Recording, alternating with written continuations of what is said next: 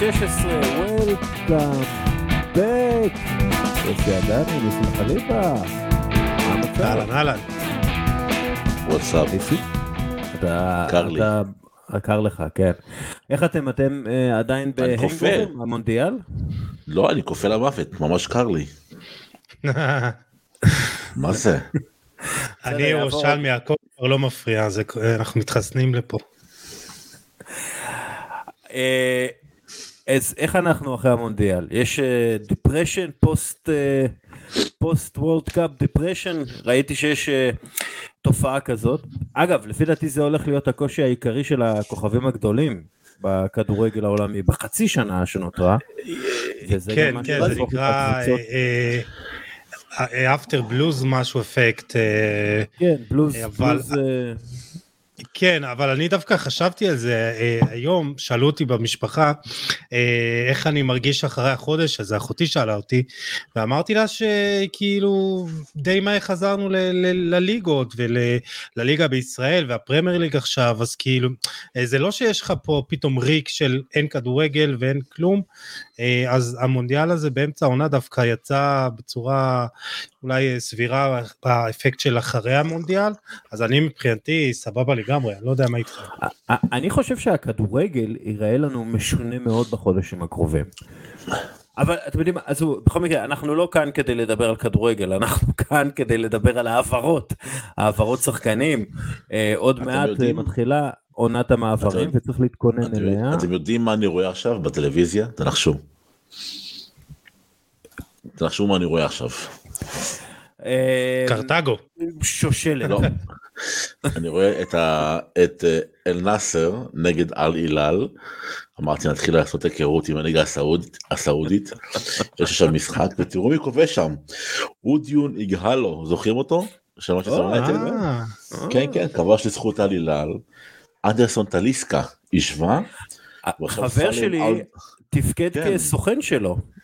וואלה. אולי הוא סידר לו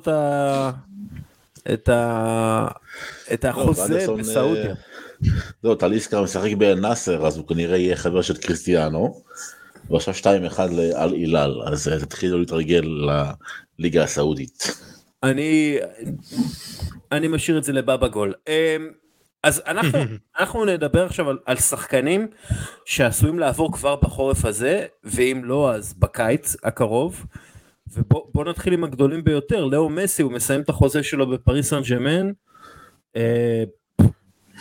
הערכות הן שהוא ימשיך בפריס סן ז'רמן, סוג של הכרת תודה שלו בקטר. איזה שטויות. אבל מה אתם שומעים, מה אתם יודעים, מה אתם מעריכים? שומע את התקשורת הספרדית שמדברת על זה שהיחסים בינו לבין הפורטה השתפרו, והסיפור של החידוש חוזה בצרפת זה בעצם ספין של פריס סן ז'רמן, ככה בשביל להרגיע את הרוחות, זה מה שאני שומע. אבל אני גם שומע ממקורות די איכותיים בצרפת, שזה הולך לכיוון של חידוש, ואם זה יקרה אני חושב שזה הצעד הנכון ביותר. אני יודע שיש לך איזה משימה אוריאל ככה נגד הקטרים ונגד לא, מה פתאום, הוא אוהב אותם. כן, הוא מחבב אותם מאוד, אבל אני חושב שזה הצעד הנדרש ללא מסי. לאו מסי לא צריך לחזור לברצלונה, אולי למשחק הפרישה או משהו בסגנון, אולי כתפקיד נעולי, לא כשחקן פעיל. יוסי, מה אתה אומר? אתם יודעים, דיברנו לפני המונדיאל, מה יקרה אחרי המונדיאל, תלוי מה יקרה במונדיאל, ואז זה ישפיע על מעברים, על המשך העונה, על ליגת האלופות, על הליגות, ואני חושב שדווקא הזכייה של ארגנטינה ושל לאו מסי, הורידה ממנו איזה קוף כזה שהוא היה צריך, וכאילו, עכשיו למה לא לחזור לברצלונה, ולא יודע איך הוא יתקבל, ועוד פעם, מקום שכביכול נבנה מחדש אחרי העזיבה שלו, אז עוד פעם יקבל אותו בחזרה, אז אני לא יודע אם עוד פעם המעבר הזה יהיה משהו שהוא ירצה לעשות, ואם הייתה בי איזושהי אולי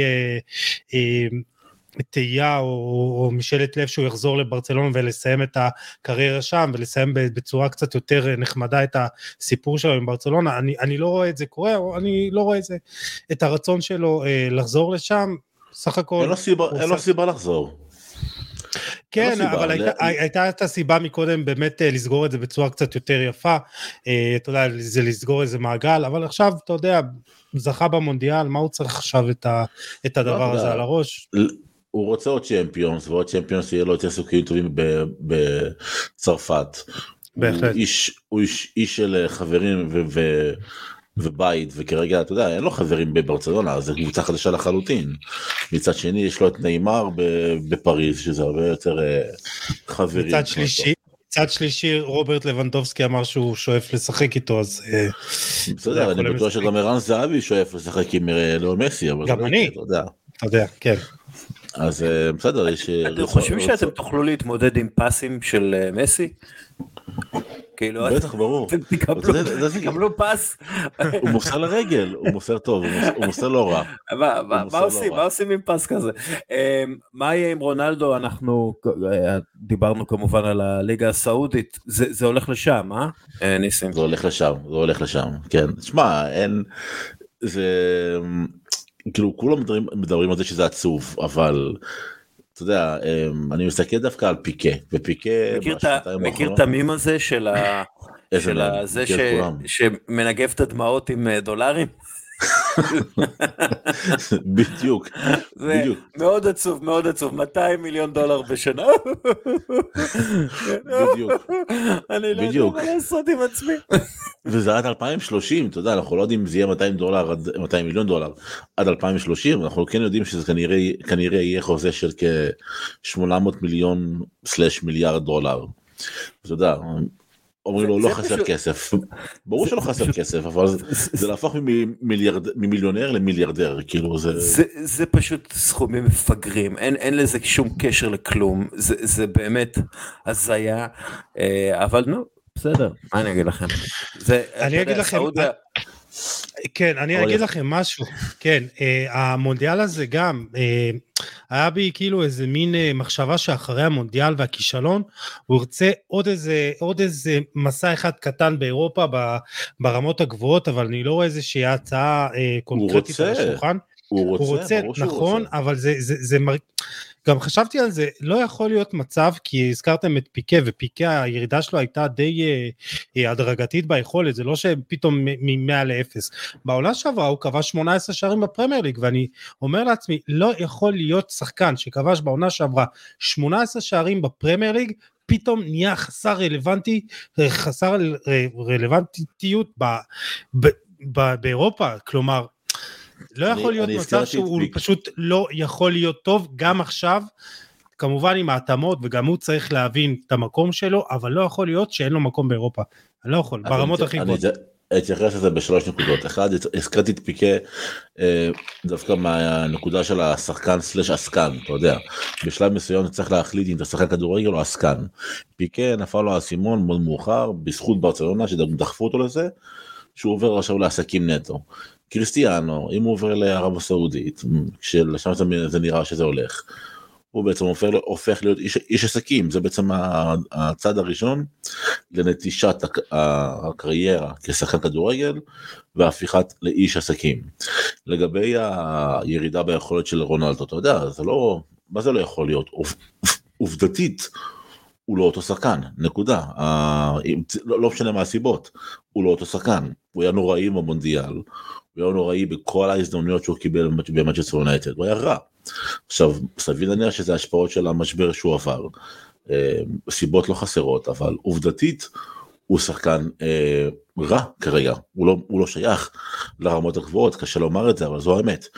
ושלוש, נקודה השלישית, זה בעצם שקריסטיאנו, מעבר לזה שהוא בכושר מאוד מאוד רע, הוא רוצה הרכב ראשון, הוא לא רוצה להיות ז'ירו או זלאטן שנכנסים מדי פעם לסגור חורים אם צריך אותם. נכון, ופה נכנס התפקיד שלו.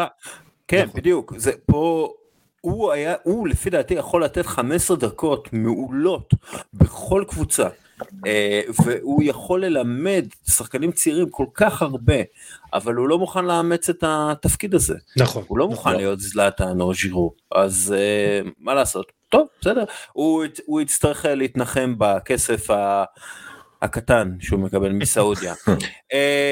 אפרופו פורטוגלים בכותרות, ז'ואו פליקס, מה הסיפור שם? מערכת יחסים מרוסקת עם דיגו סימאונה, זה מת, זה נגמר. הוא לא יהיה שחקן של אתלטיקו מדריד יותר, נקודה. אני לא רואה דרך חזרה, אלא אם כן יקרה משהו באמת בלתי צפוי. ממה שאני יודע, כרגע מחפשים לו יציאה לחצי שנה הקרובה, עד סוף העונה, יציאה בהשאלה, לא ידוע אם זה חובת רכישה, אולי אופציית רכישה. ארסנל שלך, דסקל, היא הראשונה בתור, כי צריכים מחליף בעצם לגבריאל ז'זוס, אז הוא בעצם יהיה המחליף של ז'זוס, גם מנצ'סטר יונייטד שמה, אבל יונייטד, כי יש לה קשרים טובים עם ג'ורג' מנדש, הסוכן שלו, אבל יונייטד כרגע לפי דעתי מכוונת ממה שאני יודע לקודי גג פה, בכל הכוח, אולי אפילו בינואר, אז רוב הסיכויים שתראה את פליקס בארסנל, לא פוסל גם את צ'לסי, אבל כנראה בפרמייר ליג. כן, כנראה בפרמייר ליג. אני חושב שהמעבר הזה, סליחה אוריאל, המעבר הזה נולד בחטא, כלומר, אתה לוקח את השחקן אולי הכי יצירתי ושוקק חיים, לקבוצה של דיאגו סימאונה, ופשוט סימאונה סירס אותו באתלטיקו מדריד, וראינו את הניצנים של מה הוא יכול לתת במונדיאל הזה, ואני חושב שהמונדיאל הזה עשה לו טוב, כי זה גם גרם לקבוצות מסוימות גם לזכור את השחקן שהוא יכול להיות, והוא עשה באמת מונדיאל נהדר מבחינתו. צ'לסי יכולה להיות מעניינת, גם ארסנל, חיזוק נהדר להמשך העונה, בוא נראה. לא אמרתי שמדובר, להשלים שזה מדובר בהעברה של 10 מיליון אירו, ואתלטיקו מדריד רוצה 100 מיליון אירו אחרי שתיגמר ההשאלה, וזו הבעיה בעצם, הדרישות של אתלטיקו מדריד שרוצה להחזיר את ההשקעה שלה. בדיוק, מן הסתם, הם רוצים לחזור את ההשקעה שלהם, ואני לא כל כך רואה איזה קבוצה תהיה מוכנה לקחת את האימור הזה. זה בעצם, זה 10 מיליון יורו לחצי שנה, לא כולל השכר שלו. כן, זה... כן. אני מתקשה לראות איך זה מסתדר לקבוצה בפרמייר ליג מבחינה כספית. אגב, אני לא אופתע, ו-listen to me, אני לא אופתע אם ז'ואו פליקס ימצא את עצמו במנצ'סטר סיטי. בסיטי? איפה הוא ישתלב שם? במקום גריליש, ליד הולנד. יש לך את חוליאן אלוורז, אתה מוציא את המרוטציה. יש לך חוליאן אלוורז, יש לך את פליקס, יש את ברנרדו סילבה שאנחנו לא יודעים אם הוא נשאר לטווח הארוך או לא. יש לו חוזה עד 2025 לסילבה. לא, אין לו, הוא לא חתם. ברנרדו? לפי דעתי הוא לא חתם על חוזה חדש עדיין. אני שלפתי את זה מהזיכרון שלי, אני אבדוק תוך כדי... רגע, עכשיו אתה יודע מה, את זה אני צריך לבדוק. נכון, שנייה, רגע. אני זוכר ברנרדו סילבה 2025, כן, וצדקתי. 2025. כן, נכון, טעות שלי. טוב, אז עזבו, ז'ואו פליקס לא יגיע למנצ'סטר סיטי. שחקן שלפי... אולי לאל-נאסר. אולי אין לעשות, שחקן שכן יש לו סיכוי להגיע לארסנל, בעיניי זה מיכאילו מודריק, של שכטר דונייצק, כרגע לפי כל הדיווחים, שכטר דונייצק רוצה עליו 100 מיליון יורו, ארסנל אומרת, תירגעו. זהו, השאלה אם הוא שווה את המחיר הזה, כאילו, אתה יודע, שחקן אוקראיני שעשה כמה, חצי עונה טובה בליגה האוקראינית ובליגת האלופות 100 מיליון אירו, כאילו. אני לא חושב שמישהו ישלם עליו 100 מיליון יורו, ובגלל זה אני חושב שארסנל פשוט במשא ומתן, ואומרת, חברים, זה לא יקרה, 100 מיליון יורו לא יקרה. אולי אם הוא יזכה בעתיד בכדור הזהב, אנחנו נעביר לכם 40 מיליון יורו, אבל אנחנו לא מתכננים לשלם יותר מ-60-65 מיליון יורו על השחקן הזה. זהו, שזה גם על המשבצת של מרטינלי, ככה על כנף שמאל. אז זהו, בגלל הפציעה של ז'זוס, ודרך אגב, ארסנל צריכה בכל מקרה את העומק שאין לה. בגלל הפציעה של ז'זוס, אני כן רואה איך מרטינלי עובר לאמצע, ומודריק ישחק בצד שמאל. זה מצד אחד. מצד שני, יש גם את אמיל סמית'רו, יש את בוקאיו סאקה, אני לא יודע כמה הוא הכרחי לטווח הארוך, במיוחד שיש לך את גבריאל ז'זוס. מצד רביעי או שלישי, אני כבר לא זוכר על איזה צד אנחנו מדברים, ארסנל חייבת חיזוק, כי זה הולך להיות קשה מאוד בלי ז'זוס. תראה, להגיד במודריק, אני יודע שיש, כאילו, השחקן כבר הסכים לכל התנאים של ארסנל, זה רק לסגור את העסקה עם שכתר טונייסק, ולי יש תיאוריה לגבי, נגיד, אל נאסר לצורך העניין, ובכלל לגבי מה שהולך לקרות, אני חושב שאל נאסר הולכת לבנות קבוצת על בשנים הקרובות, הם גם רוצים את עוד שחקן שאנחנו נדבר עליו בהמשך. שנייה, למה אנחנו מדברים על אל נאסר עכשיו? כי יש לי תיאוריה, והתיאוריה שאני אומרת, שאל נאסר רוצה להתחזק לקראת 2025, כי ב-2025 יהיה גביע העולם לקבוצות, ונראה לי שהמון מועדונים התחילו לשנות את אסטרטגיית הרכש שלהם, בגלל העומס שהתווסף, בגלל הטורניר החדש שהוכרז על ידי ג'אני אינפנטינו במהלך המונדיאל. אז keep that in mind. אוקיי, אז שנייה, אז מה זה קשור למודריק וארסנל, או שזה לא קשור? לא, זה קשור, כי אמרת שארסנל צריכה עומק, אז העומק הוא לא רק לליגה ולמפעלים האירופאים, צריך לחשוב קדימה, גם על המפעלים החדשים שהתווספו, ועל עוד משחקים שהתווספו במהלך השנה. אגב, יוסי, שאלת על מודריק ומה הוא שווה, בעיניי הוא שווה המון, יש לו מהירות שקשה למצוא בעולם הכדורגל, ומהירות נותן לך הרבה מאוד, ויש לו כוח, כן, הוא בחור לא אוקראיני, לא חלשלוש, והוא יודע לבשל, הוא יודע לכבוש, והוא פשוט שחקן מהיר בצורה בלתי רגילה, וגם חכם מאוד. אז שילוב של מהירות ופיקחות, זה שילוב קטלני, ובגלל זה רוצים אותו. מסכים, לי אגב הוא מזכיר את ניקולו זניולו שלפני הפציעה. לפני הפציעה ניקולו זניולו היה חתיכת שור דואר במגרש, ומודריק הוא מאוד מאוד דומה לו בסגנון הזה, כאילו שהוא מתחיל לרוץ, קשה מאוד לתפוס אותו, אז אני חושב שאם ארסנל תצליח להביא אותו ב-50, 60, אפילו 70, זו עסקה טובה. ואגב, כשאתה מסתכל על הסטטיסטיקות המתקדמות שלו, אז הוא הכי מזכיר את סדיו מאנה. מעניין. במה? בשטח שהוא מייצר, במספר הפעמים שהוא מגיע לתוך הרחבה למצב טוב, בתנועה ללא כדור, הוא יותר מנה מזניולו לפי דעתי, ויש לו גם את היכולת להיות קצת פליימקר על הקו, אז הוא שחקן מגוון, ויש לו הרבה לאן להתפתח, כן, הוא ילד, אז בגלל זה אני חושב שכן ירצו אותו, ויהיו מוכנים לשלם עליו הרבה כסף. יורי טילמנס, מה איתו? הוא מסיים את החוזה שלו ב-2024, ויש עליו הרבה דיבור, אז מה מצפה לו? מה מצפה לנו איתו? אני חושב שאנחנו נשארים בגזרה של ארסנל, לא עדני? כן, יכול להיות. שאלה אם ארסנל לא אוהבת לכבוש שערים מרחוק, אז אם כן, אז הוא מתאים לגבול. אגב, טילמנס מסיים חוזה ב-2023, לא ב-4, אגב. נכון, 23.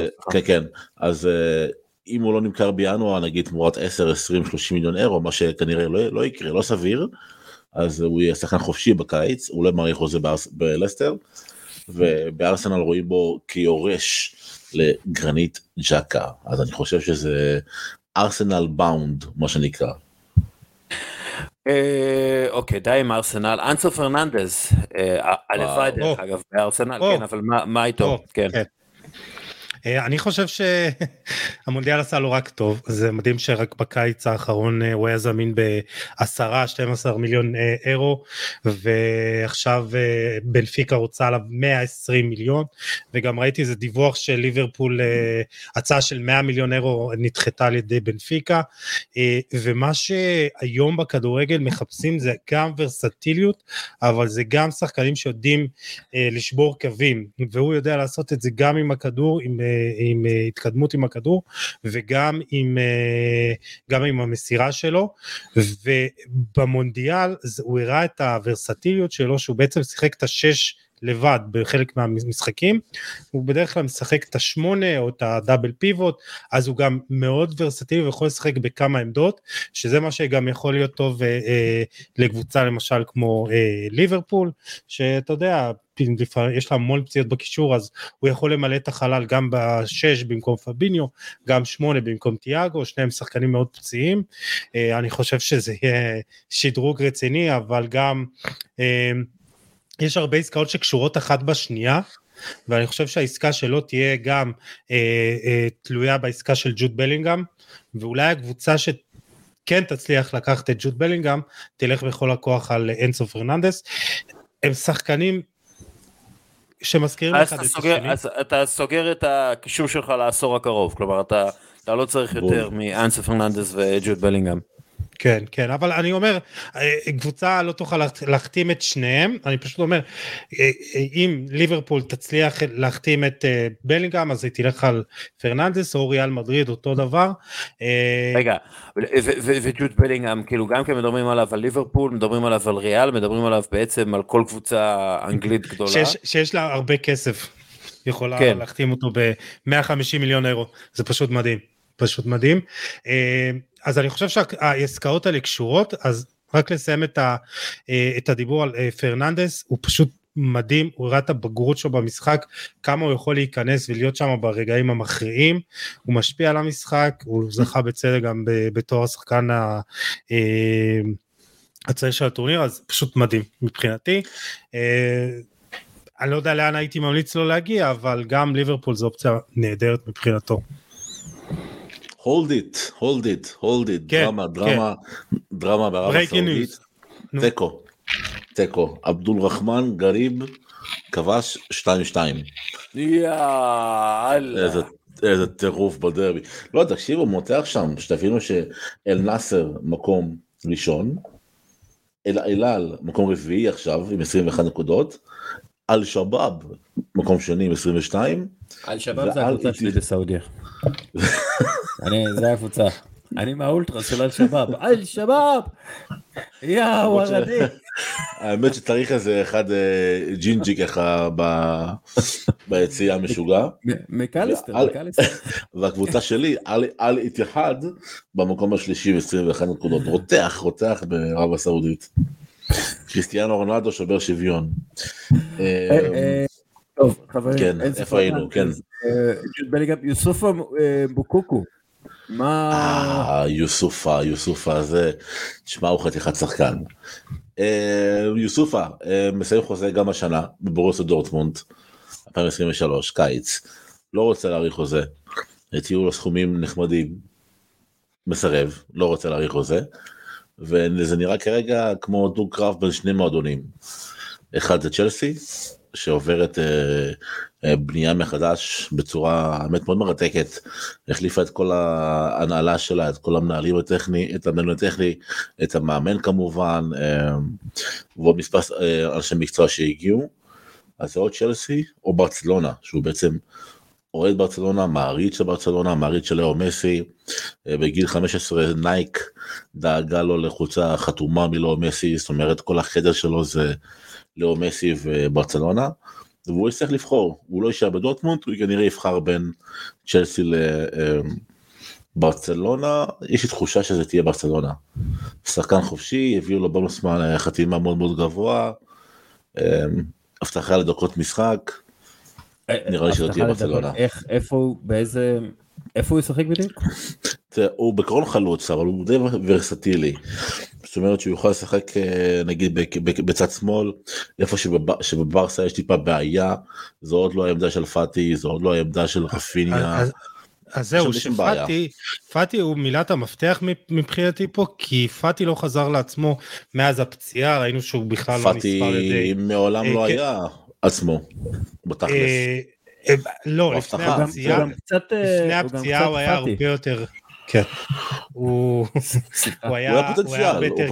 היה הרבה יותר קליני לפני הפציעה, ודובר על זה שהוא לא חזר כמו שצריך, אני לא זוכר אם השיקום לא היה בסדר או לא תקין, אבל רואים שהוא לא אותו פאטי כמו שהיה לפני, ופה יכול להיות שבברסה חושבים כבר קדימה, גם היה דיבור על למכור אותו, אז אני חושב שהוא יכול, מוקוקו יכול לעשות חיזוק אדיר לברצלונה, ואתה יודע, בן אדם כבר בגיל 17 מדברים עליו הרים וגבעות, אחלה שחקן, גם עוצמה וגם אם אתם זוכרים את הגול הזה שנבחר לאחד משערי השבוע שלנו, אז הוא גם נמוך, אז הוא גם יודע גם לכבוש שערים עם הראש, אז הוא ורסטילי גם בכיבוש השערים שלו, נהדר.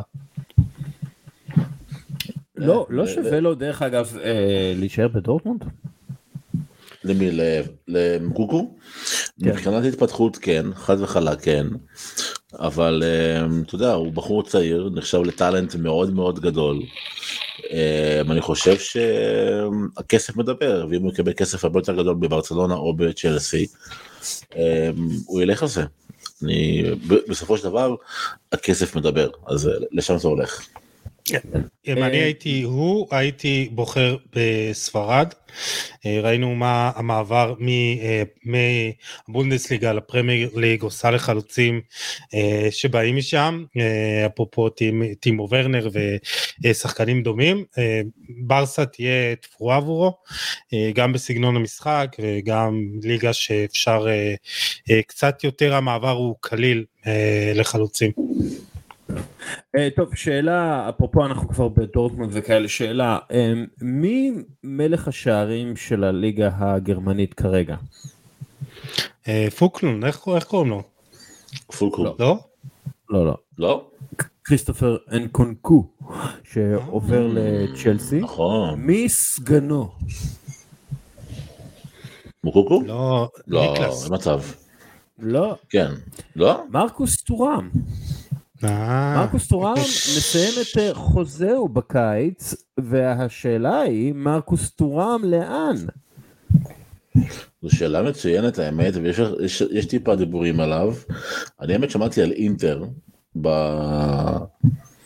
בשמועות הראשוניות, ונראה לי שזה יכול להיות אחלה עסקה בשבילו. מעבר לזה, מעבר לאינטר, יש גם את ניוקאסל, שנמצאת שם ברקע. אלו עם שני המועדונים שאני יודע שמגששים כבר כמה שבועות טובים אצל מיסיה טורם. הבן של, האם ידעת שהוא הבן של? די. כן. של מי? כן. באמת? כן, הבן של. למה קוראים לי אצטדיון 974? אז אני אגיד לך. זה על 974 הגופות שהוטמנו מתחת לאצטדיון, סליחה. זה מעט מדי. ממפיס דפאי, גם הוא מסיים את החוזה שלו. נכון, הוא לא עקשן. הוא כן, מה קורה שם?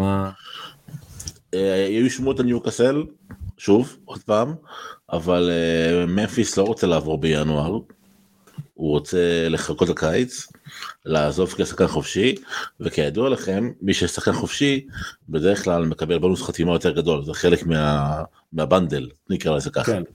אתה מרוויח כסף יותר גדול, כי לא משלמים עליך, משלמים לך. בדיוק. אז הוא רוצה לעזוב כשחקן חופשי, אז נראה לי שהוא ימתח את הקריירה שלו לעוד חצי שנה בברצלונה, ואז ימצא לו איזה מועדון בפרמייר ליג. אם זה לא תהיה ניוקאסל, זו תהיה קבוצה אחרת, אבל כרגע ניוקאסל... היה דיבור גם מנצ'סטר יונייטד מתישהו, ניסים, לא? כן, היה דיבור, אבל... זה לא קצת לחמם מרק מפעם? בדיוק, כן, ויש מטרות אחרות ביונייטד, יש את קודי גג פה, אריק תנח רוצה מגן ימני חדש, רוצה מגן שמאלי חדש, רוצה קשר חדש, יש שמות לפני דפאי, אז אני לא רואה את זה קורה, למען האמת. אגב, מה הסיכוי שדפאי חותם באל נסר? ושמע, הם מתחזקים יפה, והם צריכים את החיזוק. הוא השתלב טוב עם רונלדו? איך הוא השתלב טוב עם רונלדו? יהיה לו...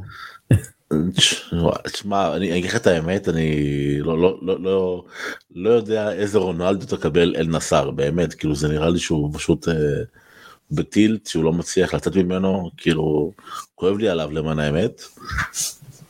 ואתה יודע, כאילו הוא מסתכל על מסי, היריב שלו, שמסי פורח, אלוף עולם, עכשיו חוזר לפריז, ויאבק על הצ'מפיונס, והוא, אתה יודע, מנסה לשרוד בתודעה, ברלוונטיות, זה לא מצב קל לשחקן, לא מצב קל בכלל. כן, אתה יודע מה יקל עליו? 200 מיליון דולר בשנה. כן, אין ספק. אפרופו קודי גגפאו, אתה אמרת מנצ'סטר יונייטד הרבה, אבל יש עוד כאילו קבוצות שמעוניינות בו, אני מתאר לעצמי שכן. קודי קפאו. קודי קפאו, כן, ברור, קודי קפאו. קודי קפאו האגדי, כן. האמת, תראה, היה דיבור על ריאל מדריד. שאני רואה את זה, בא לי כיסונים.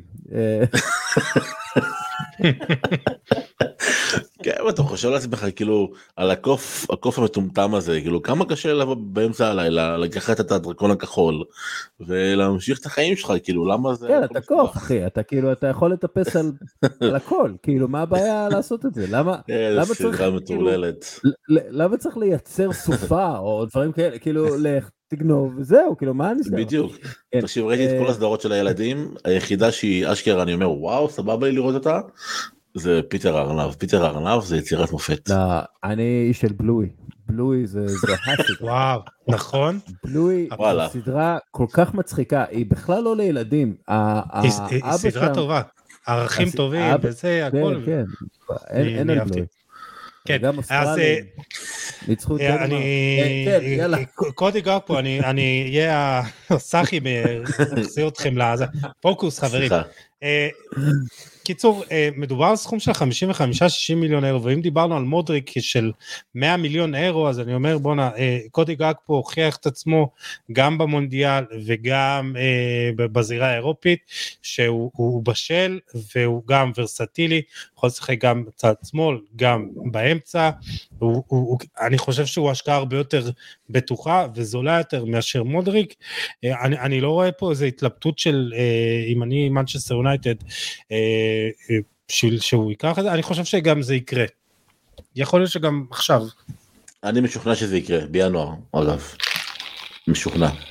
אגב, לא ימכרו אותו בפחות מ-60 מיליון יורו, זה מה שאומרים בפסו, ומעניין, אתה יודע, הם כבר דחו הצעות של 50 מיליון יורו ממה ששמעתי, אז מאוד יכול להיות שזה יקרה, וזה יהיה מעבר די גדול. מקודי לרביו, אדריאן רביו, גם עליו יש דיבור, מה הדיבור עליו? שמעתי טוטנהאם, אבל זה די הוקרש מהר בתקשורת האיטלקית, לפי דעתי זה פשוט המון דיבורים ככה מסביב, אבל אני מעריך שהוא יישאר שחקנה של יובנטוס, מה שכן, אני לא זוכר מתי החוזה שלו מסתיים, ואני אבדוק את זה תוך כדי תנועה, אני חושב 2024, לא, 2023, סוף עונה, סוף עונה, סוף עונה, כן, מסיים חוזה סוף עונה, אז זה או חידוש, או וואו, האמת שהכל פתוח בשבילו, תראה, מנצ'סטר יונייטד הציעו עליו 20 מיליון אירו בקיץ, זה לא קרה מכל מיני סיבות שגם קשורות ברביו עצמו, אם הוא יסיים, הוא מסיים חוזה, ואם הוא לא יחדש, הוא אחלה אופציה למנצ'סטר יונייטד, אני מאוד אוהב את השחקן הזה, מאוד אוהב אותו, אני חושב שהוא אופציה מצוינת, מעניין מה יקרה איתו. אני חושב שהוא השחקן האידיאלי, הוא פשוט שחקן אוקיי, רביו, בסדר, אוקיי. אני דווקא חושב שהוא טיפה סוג של underrated, כי הוא שחקן נהדר, יכול להיות שכל הדברים מסביב קוראים? לא, הוא לא שחקן נהדר. טוני קרוס הוא שחקן נהדר. הוא שחקן, הוא שחקן סביר, אנחנו רואים אותו ביובנטוס, זה לא שהוא איזה מבריק, הוא בסדר, הוא כאילו... אני חושב שהוא עושה הרבה דברים שהם לא נראים, לא בשליש האחרון, בפעולה האחרונה, לפני כיבוש שער או כובש, אבל הוא כל כך חשוב להנעת הכדור, והוא עושה הרבה עבודה, הוא גם, דיברנו על שבירת קווים, הוא עושה את זה נהדר, גם עם דריבלים, גם עם סירות, ראיתי עכשיו גם דיווח על ארסנל לפני כמה ימים, אז תיזהר שלא... כי מה שצריך זה עוד קשר סתמי לצד גרנית ג'ק. אני אגיד לך משהו על המה הזה, אוקיי? אני מסכים איתך בצורה מסוימת, למרות שאני אוהב את רביו, ואני אגיד לך למה אני מסכים איתך. אתה יודע, במשחקי וידאו, נגיד בפיפה, בפרו-אבולושן וכן הלאה, לכל שחקן יש את הרייטינג שלו, נגיד רביו הוא 80, 81 כזה. מה שכן, מה שאף פעם לא עשו במשחקי וידאו, וזה מה שצריך לעשות לפי דעתי, כי אני מאמין שנגיד, אם תיקח שחקן של 81, ותשים אותו מוקף בשחקנים של 88, הוא יצמח ל-83, 84. כי הוא מוקף בשחקנים טובים יותר, אז הוא יהיה טוב יותר. ואם תשים אותו מוקף בשחקנים שהם 78, אז הוא יצמח להיות 78 כמוהם. זאת אומרת, השחקן עצמו, היכולות שלו מאוד מושפעות מהסביבה ומהקבוצה שלו. זה למה אנחנו רואים שחקנים שהם פעם טובים בקבוצה אחת, ופחות טובים בקבוצה אחרת, נגיד ולוורדה באורוגוואי שהיה מאוד בינוני במונדיאל, והוא מפלצתי בריאל מדריד. כשאתה מוקף בשחקנים מאוד מאוד טובים, ושהכימיה שלכם טובה, הרייטינג שלך עולה, וזה רביו בעצם. רביו הוא שחקן שהרייטינג שלו עולה מאוד גבוה, שהוא מוקף לשחקנים טובים, ראה ערך נבחרת צרפת, והרייטינג שלו יורד משמעותית, שהוא מוקף בשחקנים בינוניים. גם בנבחרת צרפת הוא היה למדי. לא היה הוא היה טוב לנבחרת צרפת. הוא היה במבטא צרפתי. אתה שמת אותו אבל הוא היה בסדר, הוא היה טוב לנבחרת צרפת. אני מאמין שהוא שחקן שהוא לא הוא דושן ולחוביץ', גם עליו יש דיבור שהוא רוצה לעזוב, לא רוצה לעזוב, יש כאילו דיבור. נכון. מה הסיפור? אני יודע שהוא לא מרוצה, זה כבר כמה חודשים, זה לא חדש, שהוא לא מרוצה ביובנטוס, אני לא יודע למה, אולי כל הסיבות, כל מה שקורה מאחורי קלעים משפיע גם על השחקנים ברמות האישיות שלהם, אולי אלגרי. אני אוהב את אלגרי, אני חושב שעושים לו עוול, אתה יודע, המועדון... אתה אוהב, אבל ולחוביץ' לא כל כך כנראה. יש הרבה שלא. תראה, הוא צריך לאהוב אותו, כי אלגרי... האמת שאני לא יודע מי המאמן של הנאסר, אתה יודע, זה שווה בדיקה, תוך כדי שאתה אומר את זה, לראות מי יאמן את קריסטיאנו עוד מעט, או יותר נכון, מי קריסטיאנו יאמן. אברהם גרנט. וואו. רודי גרסיה, אשכרה, רודי גרסיה. מה? וואט? כן. וואו, תקשיב, יש שם סגל לא רע בכלל, השרוער שלהם. רודי גרסיה הוא המאמן שמנגן בגיטרה קלאסית, הכי טוב בעולם. וואלה. הוא נגן גיטרה מהמם. טוב. יש שם שמות לא רעים, רודי גרסיה, דוד אוספינה, אלברו גונזלס, יש שם את לואיס גוסטבו הברזילאי, טליסקה, נחמד שם. וינסנט אבו בקר כמובן, נחמד שם. לא רע. רונלדו ייקח את המקום בהרכב של אבו בקר? כנראה, כן. יש שם מלחמת אגו על המספר 7. מעניין מ7. טוב. יושקו גוורדיאול, מה איתו? אנחנו נראה אותו עובר כבר בקיץ, בחורף או שנחכה לקיץ? נראה לי שקיץ, נראה לי זה העברה גדולה, אני חושב שזה יהיה בקיץ לפי דעתי. זה העברה של עשרות מיליונים. מאוד מאוד חמה עליו, אבל גם עד שסוסיתי.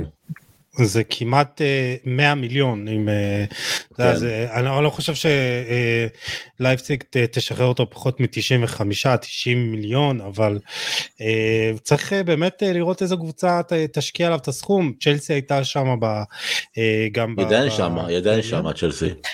כן, הוא קודם כל הוא ילך קבוצה שבאמת צריכה בלם שמניע כדור, אז זה יעזור לה. אני גם לא פוסל את מנצ'סטר סיטי. היא גם שם, זה בעצם ממה שאני ראיתי זה סיטי, צ'לסי וריאל מדריד. סיטי אוהבת להוציא מלא כסף על הבלמים שלה. אגב, אתם יודעים שיש לי תיאוריה שאומרת, אני חושב שאנחנו נראה בשנה הבאה את קמבינגה הופך להיות המגן השמאלי של ריאל מדריד. יש תחושה כזאת. מה, בגלל מה שהיה במונדיאל כאילו?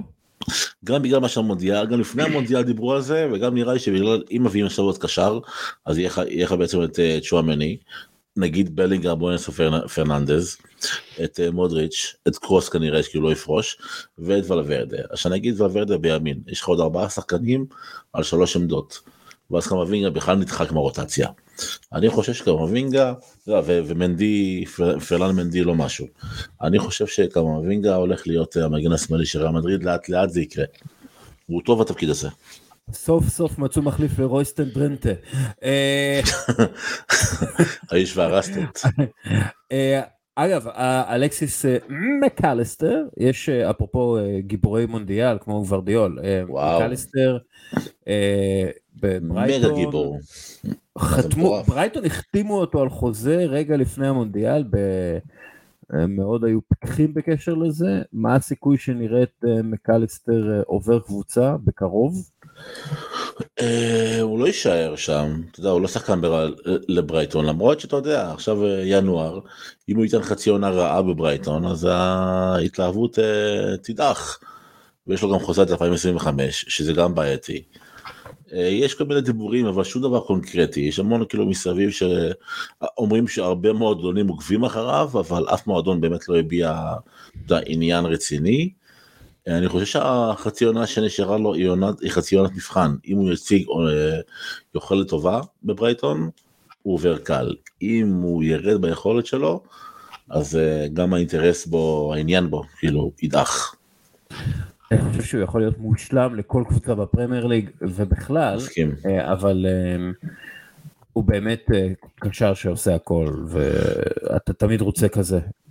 בתכלס הוא הקשר הכי מושלם ליורגן קלופ. יורגן קלופ לוקח את מקליסטר ועושה אותו ג'ורדן אנדרסון הבא, כאילו, כי ג'ורדן אנדרסון נפלא. זה יכול להיות אחלה שחקן לליברפול, אם היא לא מביאה נגיד את בלינגהאם או פרננדז. או סופיאן אמרבת שדובר עליו גם כן. אגב, זה מאוד ריאלי, אתה יודע. זה מאוד ריאלי. פיורנטינה מתכוננים ליום שאחרי, מדברים על סכומים מאוד נמוכים, אתה יודע, 40 מיליון אירו, זה מה שהיא רוצה בערך פיורנטינה, זה לא הרבה כסף. וסופיאן אמרבת יש איזו תחושה שהוא בן 30, הוא כולה בן 26. כן, זאת אומרת שהוא עכשיו, הוא מתחיל את הפריטה שלו מבחינת הפיק. אז, והוא מאוד מזכיר גם את פביניו, הוא מאוד אגרסיבי כמו פביניו, ויש לו יכולת לנהל משחק מאחורה כמו פביניו. אני חושב הוא קצת נראה כמוהו. הוא גם דומה לו, כן, השאירו עם אותו מספר, הוא היה גול. כן. מכבי חיפה, סליחה. אל נסר? לא, אל נסר נגמר 2-2. אבל היה מכבי חיפה. אפרופו מרוקו, הוא נחי, שאחד מהשחקנים היותר מרשימים של מרוקו, א-דין עונכי, יש דיבור עליו, הוא באנג'ה נכון. לעצמי שלא יהיה יקר מדי, יש דיבור עליו שאתם רואים?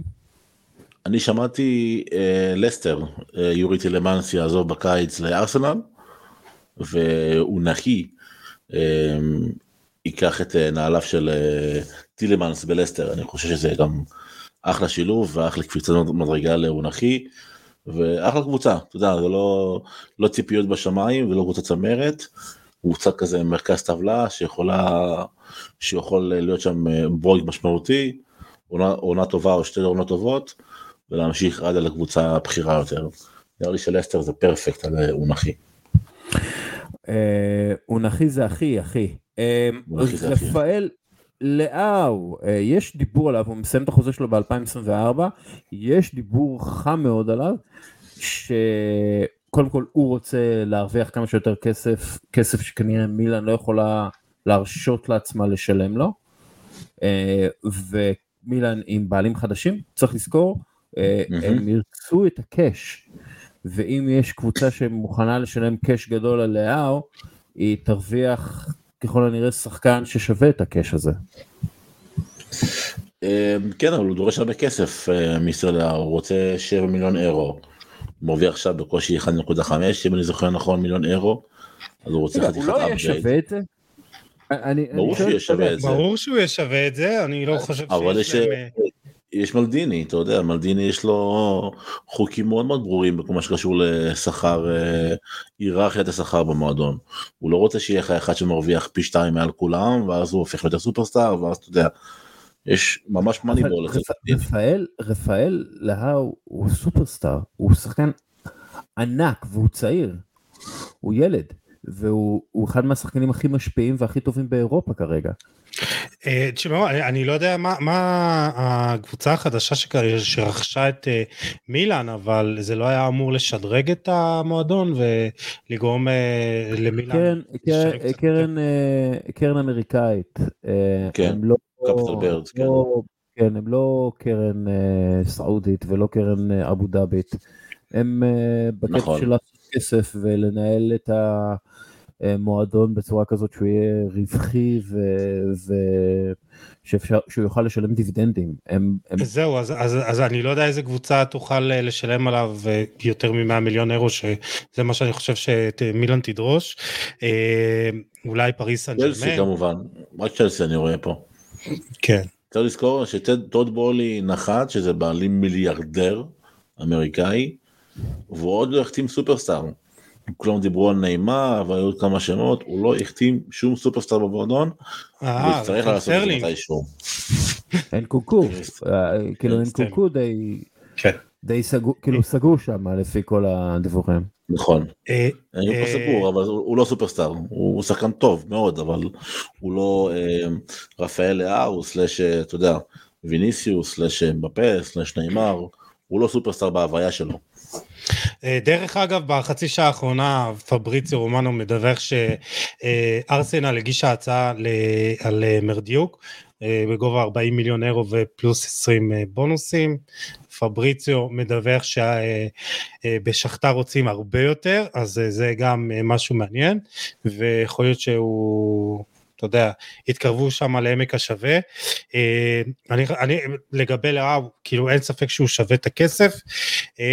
שאלה אם במילאן יכולים לשדרג את עצמם כלכלית, כי אם הם רוצים להתקדם גם ברמה האירופית, ולא רק להיות פקטור בסריה, עם להתמודד על אליפות, הם יהיו חייבים להשאיר את לאאו, כי בלי זה, זה ייגמר עם שלב בתים וזהו, כאילו, ולא מעבר לזה. טוב, בואו נעשה הפינה הישראלית, ליאל עבדה, פבריציו רומנו דיווח השבוע, זה היה שבוע? כן, השבוע על זה לא, זה היה שבוע שעבר, מה קורה לי?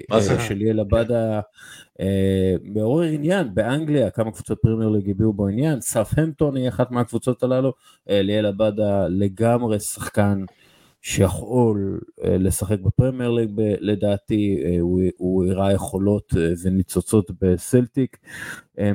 מה אתם אומרים עליו ומה הייתם ממליצים לו לעשות? אני חושב שבאמת כל קבוצה שמשחקת אפילו גם מעברים, כי הוא ראה שיש לו באמת יכולות אדירות פיזיות, גם מהירות, גם פיזיות, הוא יכול להתמודד גם עם מגנים בליגה האנגלית. אני חושב שכל הצעה שתבטיח לו דקות משחק וגם תשדרג אותו מן הסתם כלכלית, הוא צריך ללכת על זה, כי הוא סך הכל, אתה יודע, כל הכבוד לסלטיק, הוא צריך במה קצת יותר מאתגרת, אם זה סאות'המפטון, למרות שהם שם בירכתי הטבלה, אם אני לא טועה גם מקום אחרון, אז אולי קבוצה שקצת עם פחות לחץ, אני חושב שזה יעזור. לא דובר על קבוצות מסוימות, אבל אני חושב שהוא צריך לקפוץ על ההזדמנות עכשיו. אני מרגיש וולפס. וולפס, כן. אני ממליץ לו על ברייטון, אם תרצו אותה כמובן, אתה יודע, דזרבי מאמן מדהים, היה בשכתר, מכיר את הוא אימן את מנור דזרבי? אני חושב שכן, כן. נכון? אז הוא מכיר גם את מנור, הוא אותה שיטה, 4-2-3-1, התקפות מעבר, דרך כנפיים, פרפקט למנור. רצית להגיד משהו על נטע לביא, יוסי. כן, אז נטע לביא עם הצעה מגמבה אוסקה, ואתה יודע, הרבה אנשים מגיעים בטענות. מגמבה או אוסקה? כן. טוב. בדיחת האבא הקבועה של הגיעה אחרי 49 דקות, זה יפה, כן, חייב, זה בסדר. דיברנו איזה 5 דקות על בלואי, על מה אתה מדבר? זה מלא בדיחות אבא. נכון, כבר הספקתי לשכוח. בכל מקרה, הרבה אנשים באים בטענות למה בכלל נטע לביא עוזב, ואתה יודע, הם מדברים על החם שלו שמיליארדר ויש לו כסף והוא לא, אתה יודע, לא צריך להשתדרג כלכלית, אז א', גם עם זה אני יכול להתמודד, בן אדם בסך הכל רוצה גם, אתה יודע, לדאוג לעצמו ולא להסתמך על אנשים אחרים, ובהצעה הזאת הוא אמור להרוויח פי 2, פי 2.5 ממה שבחיפה מציעים לו, וגם בגיל 26, וזה יפה שבן אדם רוצה גם לצאת מאזור הנוחות שלו, ואם אין לו הצעה אחרת שהיא גם משדרגת אותו כלכלית, אז אני יכול בהחלט להבין אותו שהוא רוצה ללכת לשם, ואני יכול גם להריץ אותו, כי בן אדם רוצה לפרוץ את הגבולות של עצמו, ולא להישאר במקום הנוח והמוכר והאהוב, והוא יוצא למקום חדש, הוא מאתגר את עצמו, אז למה לא? למה לא לתמוך בו? והיה לו כבר מעבר שהוא יעקב שחר מנע ממנו, והוא הביא 2 אליפויות, הוא היה חלק מהאליפויות האלה, חלק חשוב, אז אני חושב שהוא צריך ללכת על זה בכל הכוח, ולתמוך בו, אם אין לו הצעה אחרת, אז שילך ושיהיה לו בהצלחה, ואני מקווה שגם יצליח, ואתה יודע, זה גיל 26, מעונה אחת טובה שם, 2, הוא גם יכול להתקדם מעבר, אני בעד המעבר הזה. טוב. העתק והדבק לאיביץ', אותו דבר בדיוק. לא, אבל זה רוסיה. מה זה משנה איפה זה? מה זה משנה? רוסיה זה לא יפן, אוקיי? רוסיה זה לא מקום שאתה עובר אליו בשביל העתיד שלך. אתה לא יודע כמה כסף אתה... לא, אתה לא יודע כמה... אם אתה תקבל בכלל את הכסף, אתה לא יודע... אתה לא יכול להתקדם משם למקום אחר. רוסיה זה לא מקום שאתה מגיע אליו עם... זה לא מקום שאתה מגיע אליו, זה לא מקום שאתה מגיע אליו, זה מקום נוראי, וזה מקום שמבטיח לך בדיוק כלום לגבי העתיד שלך, ואני חושב שאם איביץ' עושה את זה, והוא כנראה יעשה את זה, הוא אידיוט גדול. בסדר, אבל אין מה לעשות. דרך אגב, עשיתי כאילו הרכב כזה של השחקנים שמסיימים את החוזה שלהם, ונדבר עליהם בקטנה. מילן שקריניאר, הבלם של אינטר, הוא מסיים את החוזה שלו גם ב-2023. מה היה איתו? פריז, אין אופציה אחרת. הם רצו אותו כל הקיץ שעבר, הם מוכנים לשלם 60-65 מיליון אירו, אינטר דחתה את ההצעה, וואו, איזה החפצה עכשיו של מכבי חיפה, וואו. פריז, היא הקבוצה שממש רוצה אותו, תביא לו אחלה שכר, יביאו לו בונוס חתימה יפה מאוד, אם אינטר חכמים הם יעשו עסקה כבר בינואר, וזה לא, אני לא פוסל את זה, שתהיה עסקה בינואר. אגב, אינטר גם יכולה לאבד את פריי. נכון. בחינם, אז הם כאילו, אנחנו יודעים שהמצב הכלכלי שם לא אידיאלי, אז אם יקבלו הצעה טובה, שימכרו את סקריניאר עכשיו, ויחפשו איזה בלם בליגה הפורטוגלית, או משהו בסגנון, מחליף טוב, שאפילו אוטמנדי. אגב, שמעתי שאוטמנדי מחוזר בסביליה, אחרי השחייה שלו. כן. הוא יתאים. איניגו מרטינס דרך אגב גם כן מסיים את החוזה שלו, הוא מבלבאו, אני בספק שבלבאו תשחרר אותו, בלם נפלא. דוד דחיה מסיים את החוזה, או יש לו לפחות אופציה לסיים את החוזה במנצ'סטר יונייטד. אנחנו יודעים מה תנהך חושב על... אני חושב שדחיה יישאר, שדחיה יזכה להארכת חוזה, הוא מאוד מוערך במועדון. אני חושב שהוא יזכה להארכת חוזה, אני לא סגור על זה, אני חושב שיש אופציה לטריגר של הערכה לשנה נוספת, כמו שקרה עם רשפורד ושו ודלו, וגם הפרד בצורה כזו, לא יודע למה, אבל זה קרה, העריכו להם בשנה נוספת אוטומטית, אבל אני מאמין שזכיה יזכה לחוזה של עוד נגיד שנה לצורך העניין, ונסו להביא אולי את דיוגו קוסטה של פורטו, שהגיע לשנת חפיפה. המניות שלו בירידה אחרי המונדיאל. כן, היה לו מונדיאל לא טוב. כן, היה לו מונדיאל לא טוב. אגב, גם קנטה וגם ז'ורג'יניו מסיימים את החוזה שלהם בצ'לסי. קנטה מדובר על אל-נסר, אפרופו. או ברסה, אחד מהשתיים, כן. אם אני קנטה ואני אקבל הצעה טובה מאל-נסר, אני הולך, כאילו... הולך בכל הכוח. בטח, הוא בן 31, אחרי פציעה, סליחה, אתה לא יודע איך הוא יחזור מהפציעה הזו. תשמע, זו פציעה גם של קרע באמסטרינג, וקרע באמסטרינג של, אני לא יודע, הוא נדרש ניתוח 4 חודשים, אז אתה יודע, בן אדם שרץ המון, אז אני לא יודע בדיוק איך הוא יחזור, ואתה יודע, אם אני ברסה, אני מאוד נזהר במעבר הזה, צריך באמת להיזהר, אם יש לו אופציה ללכת להרוויח.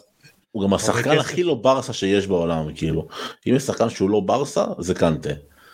כאילו, הוא לא יודע, כאילו, אין לו את העניין של הבילדאפ, אין לו את העניין של הפוזיישן, אין לו את העניין של לשמור על הכדור ולבנות משחק, כאילו, אין לו את זה, כאילו, הוא יותר דינמיות, הדינמיות יש לברסה, קוראים לו פרנק קסיה, ולך תדע, יש מצב שגם הוא יעזוב בינואר או בקיץ. כן, פרנק קסיה זה לא שזה הצלחה כבירה בברצלונה. כן. אפרופו דחיה, גם נשים מנצ'סטר יונייטד לסגור חוזה ל2-3 ולהוריד לו את השכר, אם אני לא טועה, מרוויח איזה 300-350 אלף לירות סטרלינג בשבוע, זה חתיכת משכורת, אז...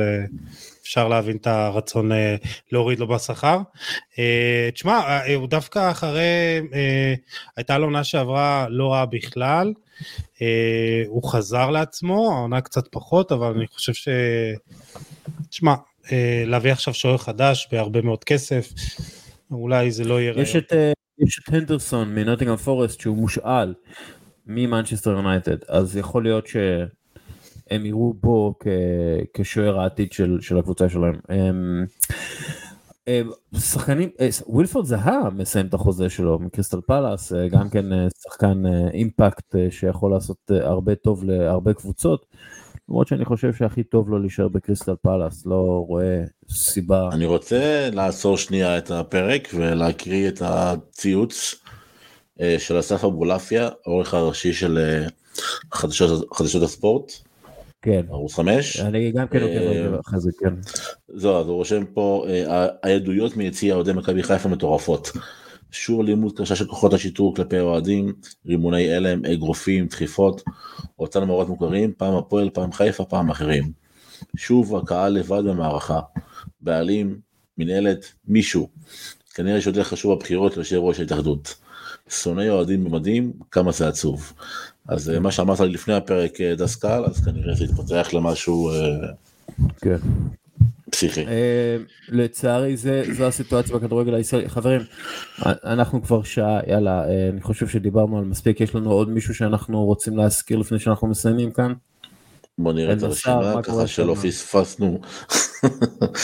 פספסנו אף אחד, ככה פעם יש לנו את עמדנו קנטה, ז'ורג'יניו, אסנסיו, כנראה יחדש חוזה בריאל, חוסם אוואר, שימו לב עליו, רומא, מילאן או אפילו בטיס, מילאן מאוד רוצה אותו, אולי אפילו בינואר, גרימלדו של בנפיקה, יובנטוס ואינטר רוצות אותו, וגונדוגן מסיים חוזה בסיטי 2023, ואנחנו לא יודעים עדיין מה סיטי החליטו, הם עוד לא קיבלו החלטה או שקיבלו ולא פרסמו אותה, נצטרך להמתין ולראות. ברסה, ממה שאני הבנתי, ירדה מאופציית גונדוגן. זהו. ניסים, תודה רבה. תודה לך אוריאל. יוסי, תודה רבה. אנחנו שבוע הבא נפגשים, עושים סיכומים, יורוטריפ רגיל. We are back, yes baby. Yes. יאללה, ביי חברים. תודה רבה. צ'או. ביי ביי.